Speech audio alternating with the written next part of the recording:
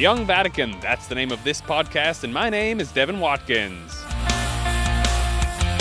I'm inside Vatican City, where over 300 bishops and experts from around the world are discussing the Catholic Church's relationship with young people. This Synod of Bishops is even listening to young people. Hi, my name is Anastasia Indrawan. I'm from Indonesia. Okay, I'm actually 30 years old. She's young, right? Yes, I hope so. We'll hear more from Anastasia later on, but first let's look at what happened today in the Synod Hall. The talk in the hall was digital talk, and the question was how to connect the people in the pulpit to the people in the pews. Well, you start with saying hello. That's Archbishop Anthony Fisher. He's from Australia. He says God manifests himself through young people. Christ is God always knew. Christ is God-made young person. Translated, that means God shows himself through young people. At least I think so.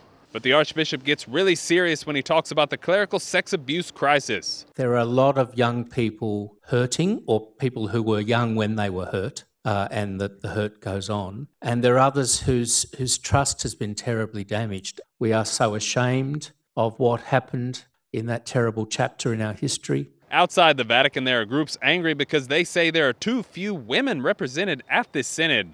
Inside the Vatican, it was a hot topic of conversation. Anastasia is young, she's Catholic, and she's a woman. She has a lot to say, but she's not sure everyone is listening. Well, what they've been saying is that the church really needs to listen to young people, so that's one positive thing. All of them? Some of them have difficulties in listening. And that actually to me is interesting because I don't think we don't bite. There's no need to fear us.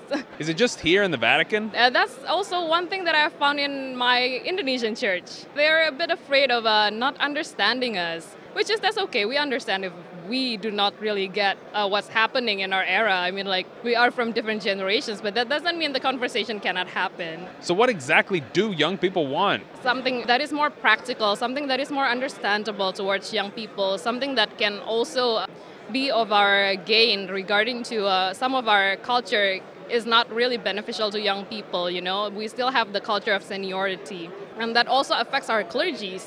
We become very cleric-centrist. What happens when the clergy doesn't pay attention? We become the marginalized instantly. And then God knows what future for our church will be, because one day we will be the one going to church and we will be the one helping the church. But if we are not embraced now, then we will leave. So if it's a question of give and take, what do young people have to give? We have so much energy to give. Especially in Indonesia, we look toward the church in a very positive way. We still find the church interesting and we want to take part in it. And we are so energetic and hopeful and spirited to be part of the church. There are more Muslims in Indonesia than anywhere else in the world. Wherever we go, we are the minority. It is quite uncommon, even for us to do the sign of the cross and then it instantly give us away and that, you're not part of the majority. So it takes a lot of tolerance and wanting to understand also other religion.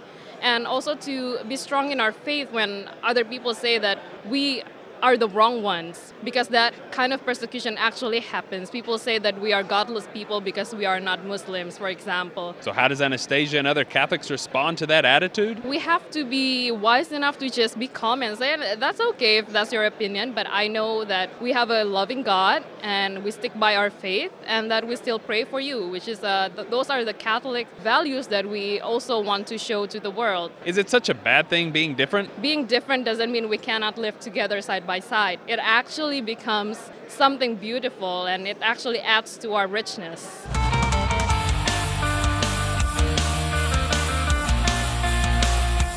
There's a lot more happening in and around the Synod Hall in the Vatican right now, and I will be back with more. Please join us on Facebook or Twitter at Vatican News. I'm Devin Watkins, and this is the Young Vatican.